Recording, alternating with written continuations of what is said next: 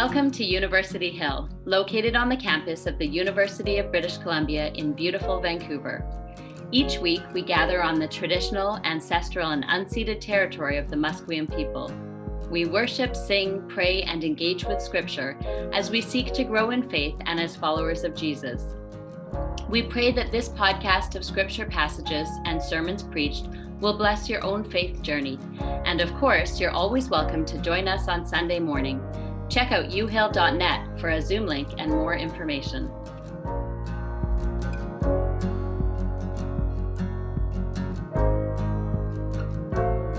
And the New Testament reading is from Luke chapter 4, verses 1 through 13.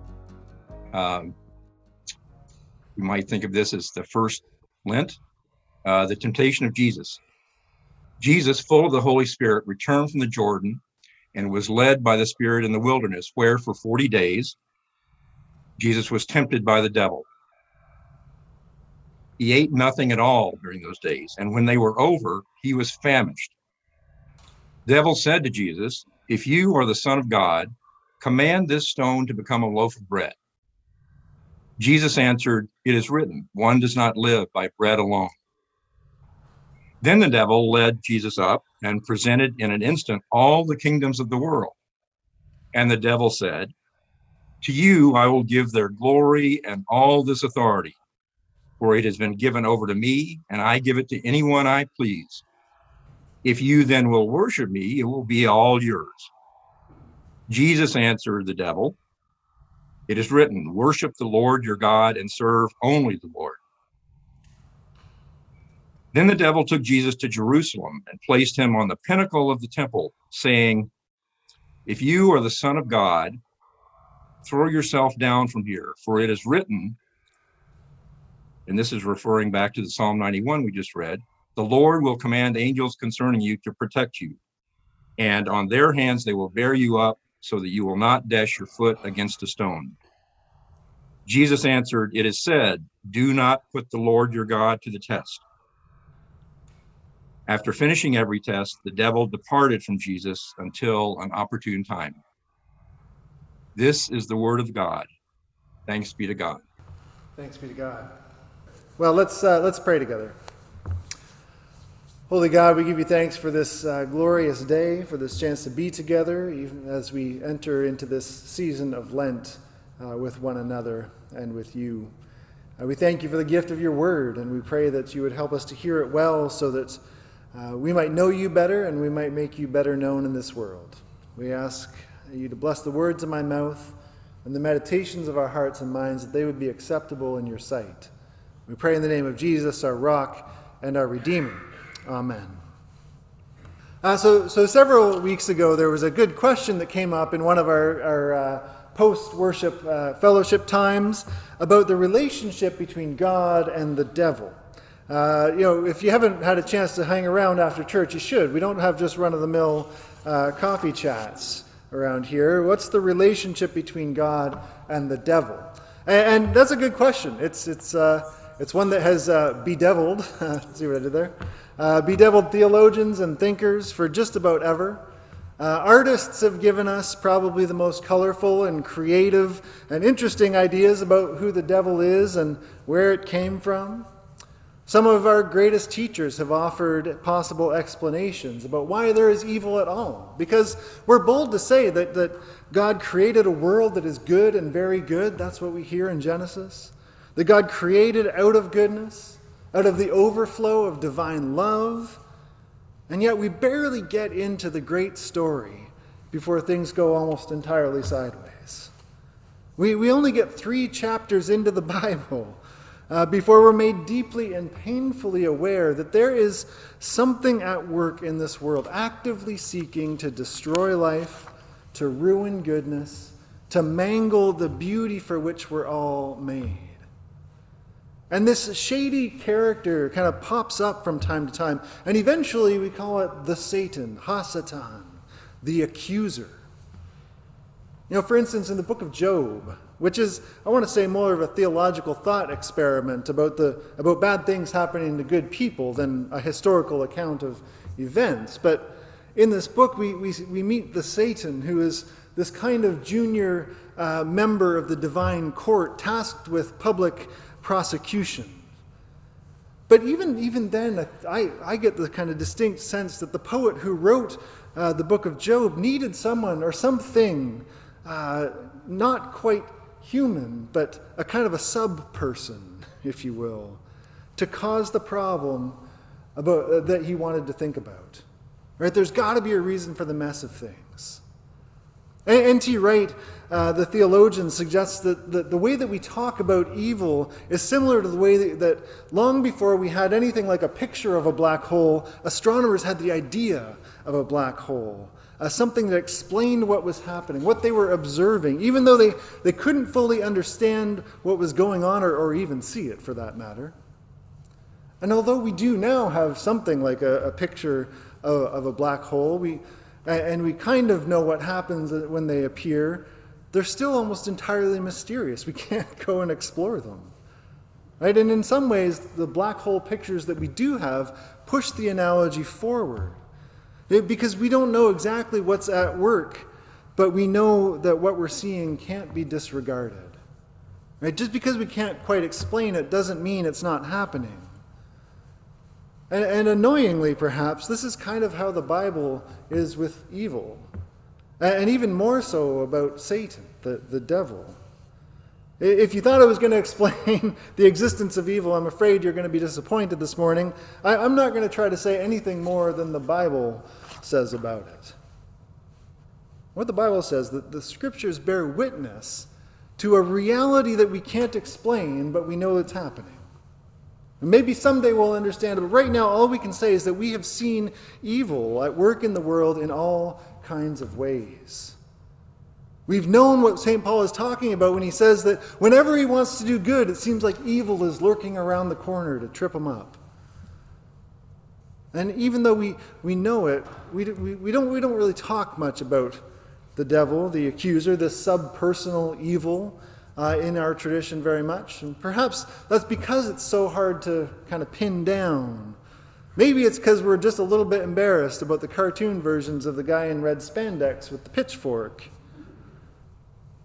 But it might also be a response to those limbs of the church that spend too much time talking about the devil.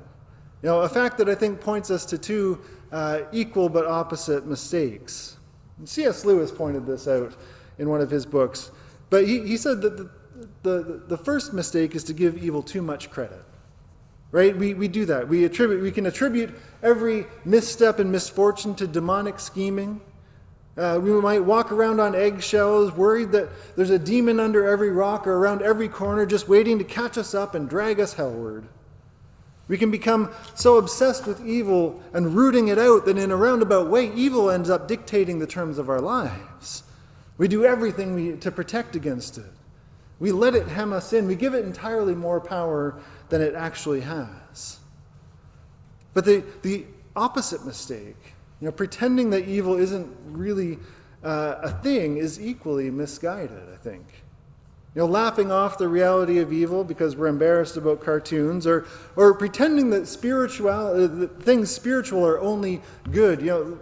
People often say that they are spiritual but not religious. I don't think they generally mean that they're off worshiping demons. And we have this assumption that spirituality is invariably good, but that means that we can't actually account for the world as we know it. A world that includes things like opioid crises and residential schools and the threat of nuclear war, for heaven's sake. Let alone my persistent inability to love God and my neighbors with everything that I've got. When we lose the language of evil, we lose a way to name the things that are fundamentally opposed to the world as God wants it. When we lose the language of evil, we lose the capacity to express a reality that we know, that there is something at work in this world, and even ultimately and intimately in our own lives, that is opposed to the abundant life for which God has made us in all things. When Luke tells us that Jesus was led into the wilderness to be tempted by the devil, he doesn't need to explain himself. He feels no need to explain what he's talking about, because everyone for whom he was first writing would have taken it as self-evident truth that evil is a reality to be reckoned with. This subpersonal accuser is familiar. And I think it's familiar even to us who share a much different worldview than our first century forebears. Now, even though we may not understand the world in the same way that they did, our experience of evil is no less real. But I think we need to name that, but we also need to pay attention to Luke's main point, which is not to make us afraid of the devil, but to fix our eyes on the one who will stare evil down and destroy it. Luke begins his gospel by telling the guy that he's writing it for, this guy named Theophilus. He says, Theophilus, I want you to know the truth about the things that you've been taught. Luke's whole aim is to draw us closer to the truth of things. And the truth of things is that while evil is a clear and present reality, it is not going to win. It will not get the last word. Even though it parades around as powerful, in the end it is weakness. Even though it claims to offer something worth living for, it is only death. And we are on the side of the living God. Luke is showing us that we are called and claimed by the one who can do what we can't do. What Adam and Eve failed to do, what Israel failed to do, what we continue to fail to do, to live only for the world as it will be when God gets the world God wants, this world that teems with hope and peace and joy and love.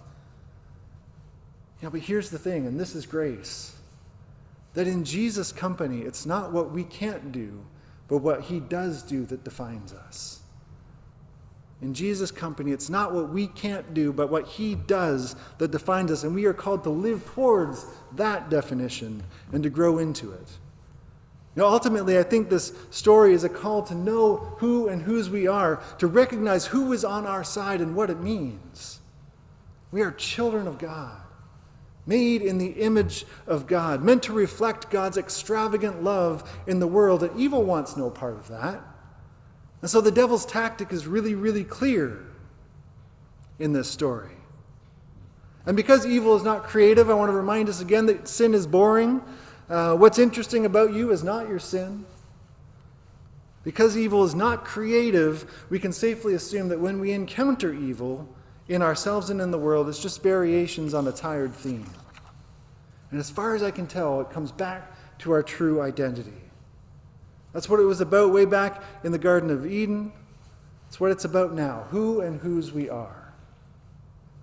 And the temptation story follows right on the heels of Jesus' baptism. And at Jesus' baptism, you may remember, we saw the heavens torn open, and the Spirit descended like a dove, and the voice from heaven said, "You are my beloved, with you I am well pleased." You are my Son, the beloved. With you I am well pleased. You can read that in Luke 3:21 and 22. You are my Son, the beloved. With you I am well pleased. And so what's the devil's strategy? It's to go right after that identity. The first words out of the tempter's mouth are, "If you are the Son of God." And the battle lines are drawn, right? And the temptation for Jesus is not to do bad things. In fact, there's a way to turn these temptations and see them as objectively good things. Feed the hungry, take control of the world and make it right, dazzle the doubters with glory. And in the end, Jesus will, in fact, do all of these things, right? He will feed the hungry with a miracle, witnessing to God's abundance. He will gather up all things and sit on the throne of the universe. Everything will be his. He will embody God's glory. He will dive headlong into death and be raised from the grave. But he will not do that to prove who he is. He will do it all out of who God says he is. He won't accept the devil's challenges because he doesn't need to, because he knows who he is, the beloved of the Father. God's pleasure in this world. And this is one of the wild hopes at the heart of the gospel, the mysteries of our faith, that in Jesus we too are the beloved children of God, people in whom the divine parent is well pleased. You are children of God, in whom your divine parent is well pleased. See what love we've been given, that we should be called the children of God, St. John sings. Paul cries out, we have not been given a spirit of slavery, which is what we might expect from the gods, But with this God, we've received a spirit of freedom and adoption. And because of that, we are meant to be people not showing how worthy we are to be in God's household, but people learning to live the rhythms of that household simply because we've been invited in. And the more we understand that, the more we want it. You know, the psalmist sings, "I'd rather be a doorkeeper in the house of the Lord than walk in the ways of the wicked." And we are more than doorkeepers. We are children of the living God, because God says so. And nothing in heaven, earth, or hell can take that from us. And of course, we're not quite used to such extravagant grace. We're used to earning our place, to justifying ourselves, to performing our goodness and grabbing control, pursuing the approval of the world around. We're easily tempted by the devil's whisper, "If you really are who God says you are, then." And I don't know what follows the then for you. You know, on the one hand, I think we all know about the temptations Jesus faced in the wilderness. You know, we've seen what happens when people run around manically doing things for God. When God's people try to control and cling to power, we've seen what happens in a world that oohs and ahs at the spectacular, and where we're tempted to convince ourselves that fame and fortune are the same as divine blessing and favor. But I'm pretty sure that what Luke shows us of Jesus' temptation is descriptive, not prescriptive. Right? The devil may not be creative, but we are told that he's crafty. In the letter to the Ephesians, Paul tells us that we're up against the wiles of the devil, which is such an evocative phrase. And I think it's safe to say that when evil gets in our ear, the temptations are particular. The tempter has a way of saying to us, to you and to me, "If you are a child of God, then." Right? If you are a child of God, then you really ought to be doing this. If you are a child of God, you shouldn't struggle with that. If you are a child of God, then this would have happened or that wouldn't have. If you're a child of God, then you would look more like that person. Then you wouldn't have failed. Then you wouldn't have been broken by that thing. Then. If you are a child of God, then. And it's possible that we've gotten so used to this diabolical whisper that we don't even notice it sometimes. I think part of the reason that Christians need to pray and read Scripture and meditate on it is so that we can make sure we're listening to the right voice. You know, Jesus says, "My sheep know my voice and they listen to it." I want to make sure we've got the right voice in our heads and in our hearts. Part of the reason we come back here week over week to say the same basic things to each other is that we need that fresh reminder of the love that we've been given, that we should be called the children of God. And the devil is persistent. We need that reminder that we are not given a spirit of slavery to the things that bind and weigh us down, but we are given a spirit of freedom and adoption so that we know who and whose we are, come what may. And that's this place where we're transformed. That's where we start to grow in Christ-likeness. Because instead of listening to the devil's if-then lies, we get to live in the because and so of Jesus. Instead of listening to the devil's if-then lies, we get to live in the because and so of Jesus. Because you are God's image bearers, children of God's household, because you are perfectly loved. Before you ever managed to do anything, before your feet hit the floor this morning, you were loved into eternity. And so we live out of that love, out of that identity. Because and so, when we grow in the way of Jesus, as we fix our eyes on him, we have no need to prove ourselves, no need to grab at power, no need to seek the approval of others, because we become more and more distracted with the beauty of the fact that we are part of the answer to our prayers, that God's kingdom would come, that God's will of love and justice and righteousness would come on earth as it is in heaven. Because we're part of God's household. We are beloved children of God, in whom God is well pleased. We are made for that truth, and anything less is a lie. I think this is one of the beautiful things about Lent. You know, part of what we're doing in this season is allowing ourselves to be reminded of who and whose we are. As we enter the wilderness with Jesus, we willingly face the places and spaces where our identity is at stake, where we hear the ancient hiss, "If you are the child of God, then." But we do it in the company of the one who binds us to the promise that there is no conditional then with God. There's only joyful response. There's only the because and so of God in Christ. There's only the invitation to give up what keeps us from the fullness of life that God has made us for. That's why we do this weird thing with the ashes. Ashes invite us to embrace our mortality, which is actually to embrace the wonder that we are God-formed, God-breathed dust, which is a surprisingly freeing reality. It reaches deep into the promise that we are because God wants it that way. And it fights back the devil's lies. The reminder that we are dust and to dust we shall return erases the devil's if-then, because what can we possibly do to earn God's favor in all of our dustiness?